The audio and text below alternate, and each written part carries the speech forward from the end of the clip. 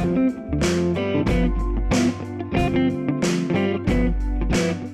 there, I'm Kimberly Hayes-Moga. And I'm Amanda Day. And you're listening to the first season of the Fundraising Heyday podcast. We are a dynamic duo bringing you insight and knowledge into the ever-evolving world of grants, development, and fundraising. Full disclosure, we're Southern. We are. You may hear a y'all. It happens. This season is brought to you by our generous sponsor, Grant Writing USA. Grant Writing USA delivers training programs across America that dramatically enhance performance in the areas of grant writing, grants management, and grantmaker research.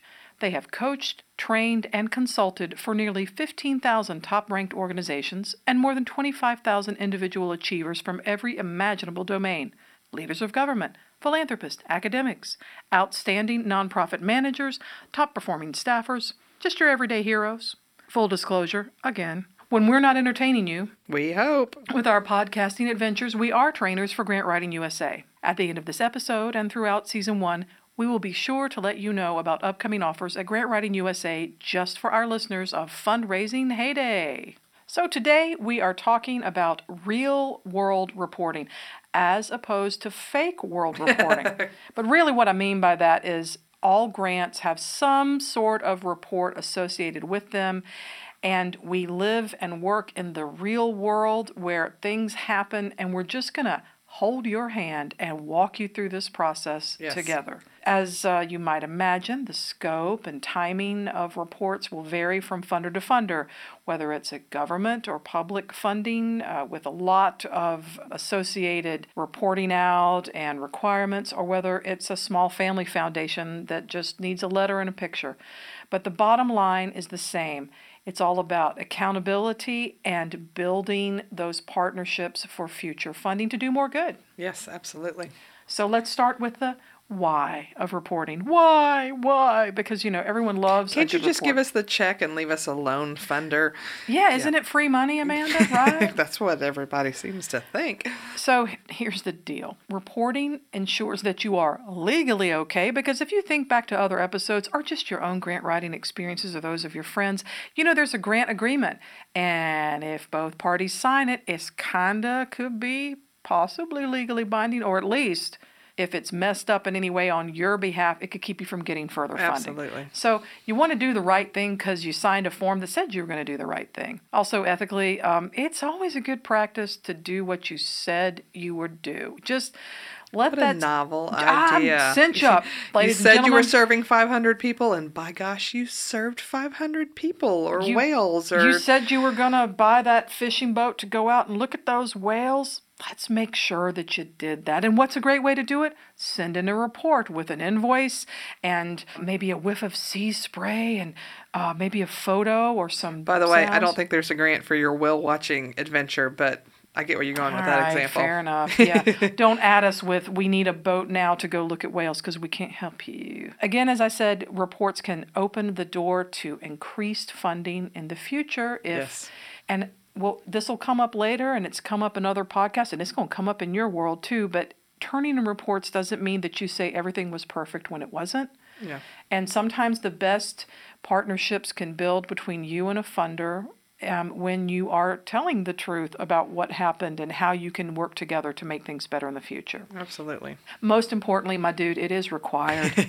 We can dance all around this, but yeah, it is required some way, shape, or form. So Amanda, what are some things to do when you are preparing for a report?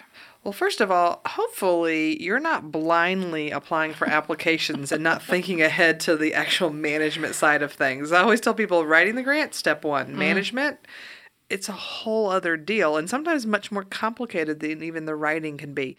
So you want to know, that's part of your homework on the front end, thinking, is the money you're going to get from that funder, is it worth all the effort required on the back end? Because let me tell you, I've seen some grants that, you can get $10,000, which is a great amount of money to do some fabulous things in your communities, but you start realizing the amount of reports and the hoops and the things that they want, and you're like, you know what? it may cost us more than $10,000 because of all the extra stuff we have to do to be able to report back to our funder. Like if you have to hire a person and pay them $30,000 to work 3/4 time to work on that grant. Exactly. Then it's just not worth it. So you need to start preparing for reports when you're reading that request for proposal. And good RFPs are going to tell you what the reporting requirements are going to be. And if they don't, that's another instance of call your funder and ask those questions. So you want to make sure that burden is worth it on the front end. So after the award, assuming you've done all those good things that Amanda just talked to you about, you need to reconvene your grants team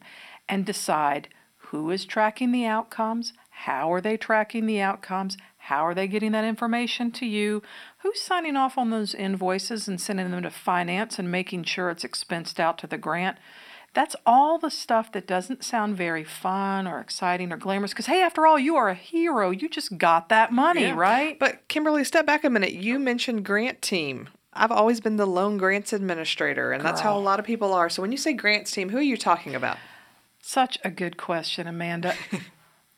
I, too, was the only person in my organization for quite a while, in at least 2 of the places where I've worked. I was the grants team, me, but actually that's not true. The grants team would be, as I put them together, someone from finance, someone from the program that's being funded, perhaps a person who's being served. It kind of depends on where you're going and the kind of information. Could also be someone from the marketing team that's going to help you gather those stories to tell that information. Okay, good point. So just having everybody coming around the table, and it's like, here's when the report's due, here's the information that we said we were going to do, right? Because I'm assuming that you've already gotten the stack hands from everyone ahead of time. So after the award, maybe it's the restacking of hands, the coming together, the kumbaya moment. Reminding everybody, hey, remember we talked about all this? We got the grant, now we got to do it, right? And here's how we're going to do it, and here's who is going to do it and when, because why? Because we have to report on it. Of course, the bigger why is because we want to do what we say we're going to do, but reporting is the way that happens. Yes. And can't stress enough on the management side of things how the finance team needs to be your BFF. You should be best friends forever with them. So they can help track the money you're spending and making sure the funder's paying you for that if it's on a reimbursement basis. And there's just so many things that funder or finance team members can help you with. And so you definitely want to get them as part of the team from the beginning of things. They can help with reports. And the reason we keep saying you, it is our opinion that you're not delivering the program. You're not entering the general ledger amounts and tracking, but you are driving that report car. Yes. And usually a report car or a grant car ultimately has one driver, and that driver is you, my friend. Yes. So it's on you. You're sending all those friendly emails telling people things like, hey, reminder a report's due, or hey, reminder money needs to be spent, and don't forget there's this big event. So yeah, other people are doing, but you're gently reminding and sometimes shoving if necessary to make things happen. And sometimes you might be reminding yourself, right? Because life happens. Yes. So it's always a good idea after you finish celebrating, yay, we got the money, what? Our team is together, we are awesome, we're going to do these great things and serve our community. Take a moment, update your calendar. I don't care if it's a paper calendar. I don't care if it's a chisel and a slab of stone. I don't care if it's Google or whatever. But please do yourself a favor and track out when those reports are due and then backtrack and build in time so that you have time to drive that report car. And I will tell you, that's one thing. We talked earlier about fudging due dates. That's one of the things on reports. It was an earlier podcast. Yes, it was. If I've got a report, say that's due on the 10th of every month, I'm not telling my program people that's when it's due. I tell them, hey, I need this data from you by the 30th of the month.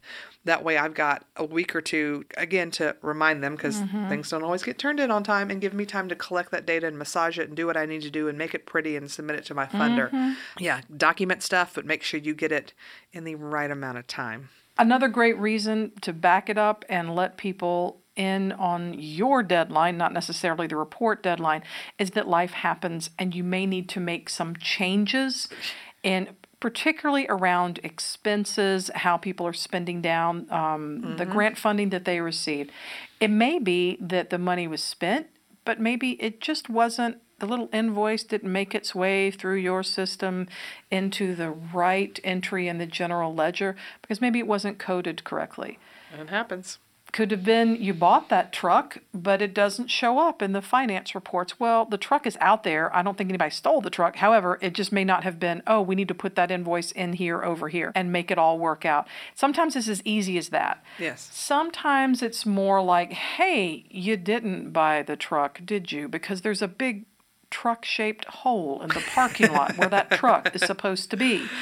Then it's time to, particularly if it's a final report, but certainly very, very important if it's an interim report, to just get out there and go, hey, you need to buy that truck. Mm-hmm. And it's not that people don't want to do what they say they're going to do, but they're usually tasked with so many other things, right? Yep.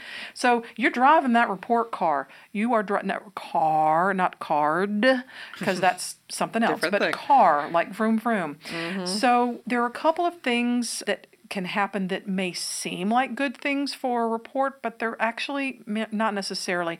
And one of them is when the money doesn't get spent because maybe someone is trying to save money and not spend all the money. Yeah. So here's the tricky thing. When you write for a grant for a restricted amount, you give it your best guess estimate of how much things are going to cost, right? Yes. You really need to stick with that estimate. And if something happens, even in a good way, if you got money to buy a truck, but then a local dealership donated that truck, you have to report that out and then do what can be called a redirect to go, which is a process that can be informal or not, where you, depending on your funder, where you go back to the funder and say, and a great time to talk about this, by the way, is during a report. Hey, guess what? We actually got the dealership to donate the truck. How amazing is that? Is it possible to put that a portion of that $50,000 toward maintenance on the truck or transportation costs? Or we also need a smaller car for our own site visits. Would that be possible? Or we realized, hey, if we had a trailer, we could haul more of this. And so, can we redirect that money? As long as you redirect it for the same program and purpose, funders are usually pretty amenable to those types of changes. But guess what you have to do? Get permission. Which means you have to ask, which means you have to talk about it. Another example could be the person who was carrying out the outcomes portion or the tracking of that left the agency, and maybe you're a little behind. Let's say it's an interim report for that grant and it's due in 2 weeks and you're missing the last month and a half of data and you don't see how you're going to get it. Here's a great time to do a couple of different things depending on your relationship with the funder. One is you got to go ahead and do that report, but another way to do that would be to do the report, address the shortcoming. Hey, this person left, or maybe the person was unexpectedly ill, and we're taking steps we're training a new person there, so we'll be able to provide the last month's data in about another 6 weeks, and we'll email it to you. But in the meantime, here's the interim report, track. So you're moving something forward. You're just not cutting off all communication. I've got a quick example of like things gone horribly wrong and I didn't even wait till the report. I went ahead and picked up the phone and called the funder because it was bad that I was good point. I don't want to list this on a report. I mean, I know I need to, but long story short, we had received money through the United States Tennis Association. They had a grant program to help bring tennis to underserved populations. And so we were offering some free Spanish-speaking tennis lessons. I remember. It's a good story, y'all. And so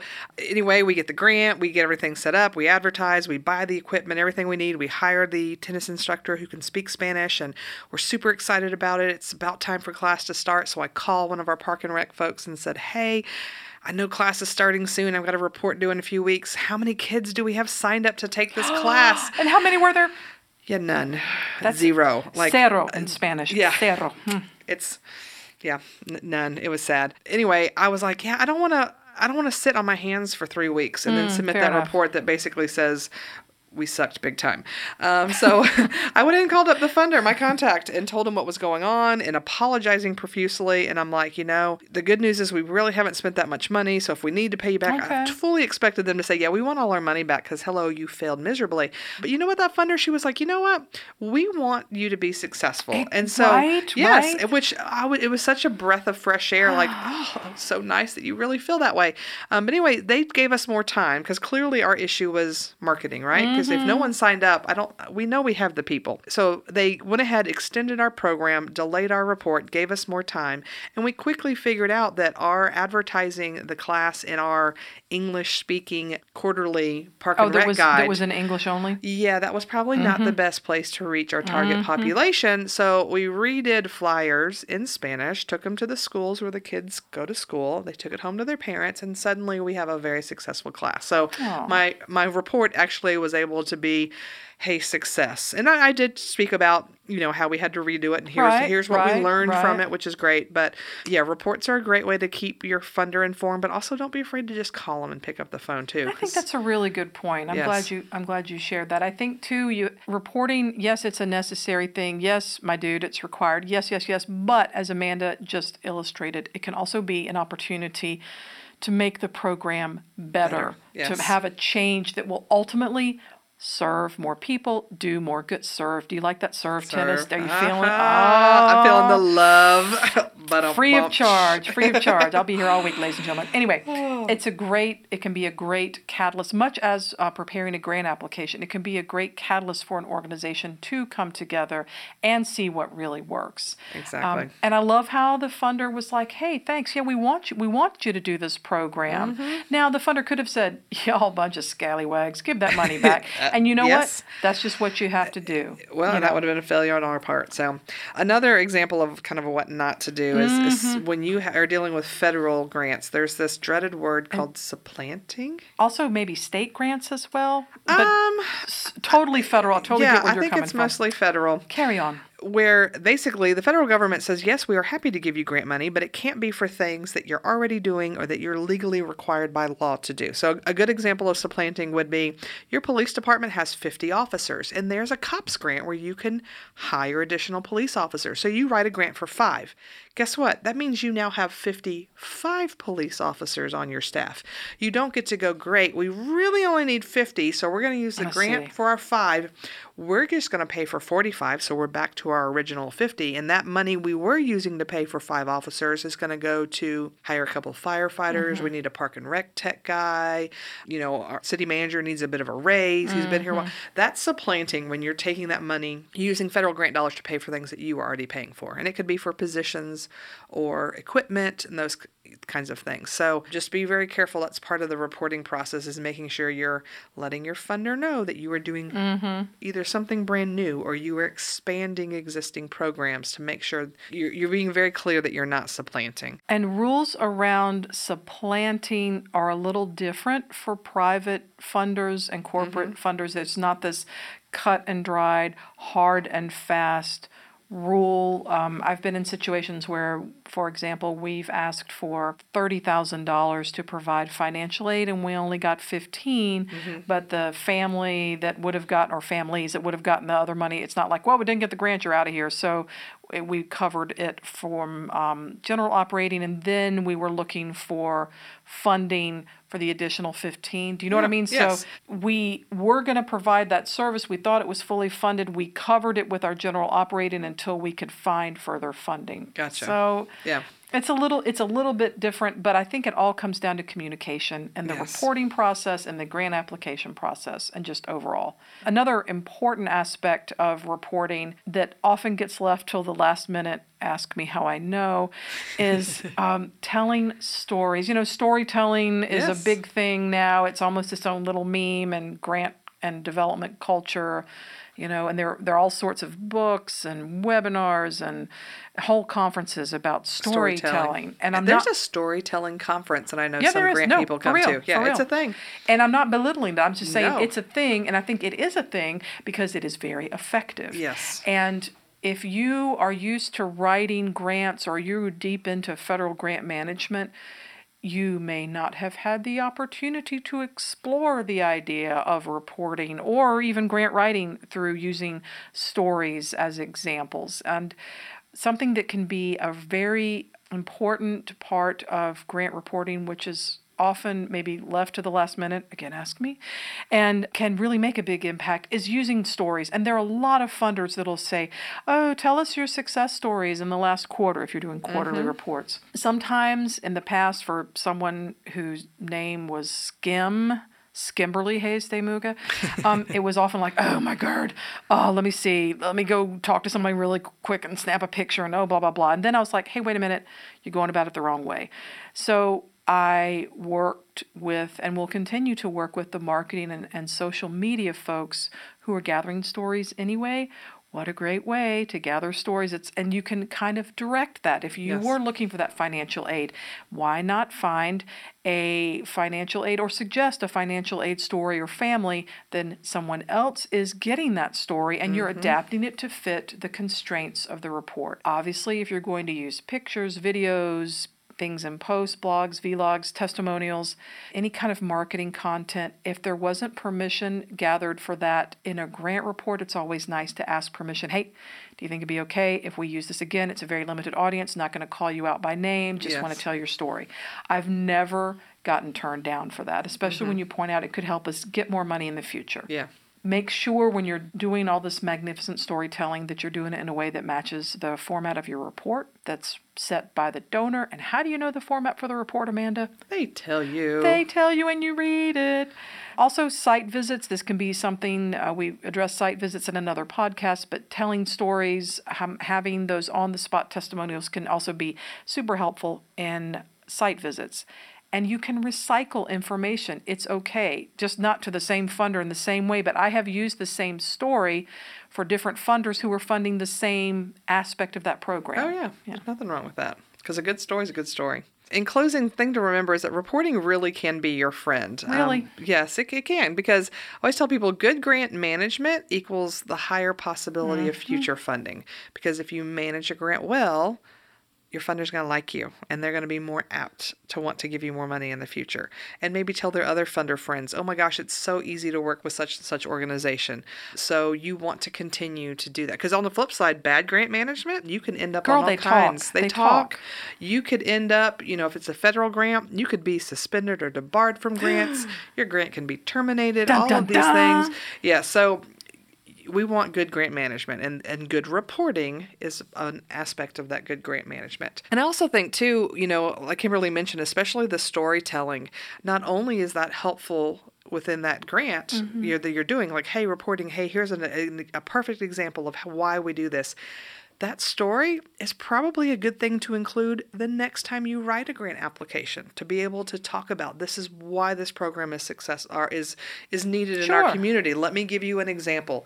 And so those are the kinds of things you're hanging on to for future grant applications. Again, you can use it just to send to other funders. There's nothing wrong with that. True that. Reporting, while it may seem tedious, while it may seem like, oh my gosh, another report every month. Oh, why do they want to know? Guess what? It's their money. That's why they want to know. Just like, you give your kids $50 to go to dinner and a movie. Don't you want to know that, hey, you got any money left over to give back to me? And what exactly did you do? Oh, yeah. What kind of restaurant are you going to? Yeah. Where'd you go? What'd you do? Although, if they just went to the movie and just got popcorn and a Coke, it could actually be $75. This is true. But again, it's just when you give your money to somebody, you want to know where it went. True that. And funders are the same way. So reporting is very, very important. So don't mess up. Try not to mess it up. Yep. So again, we'd like to thank our Season 1 sponsor, Grant Writing USA. If you are interested in learning more about grant writing and grant management, visit their website at grantwritingusa.com and check out their 2-day courses taught in all 50 states. For special discounts just for our listeners of Fundraising Heyday, go to grantwritingusa.com/podcast.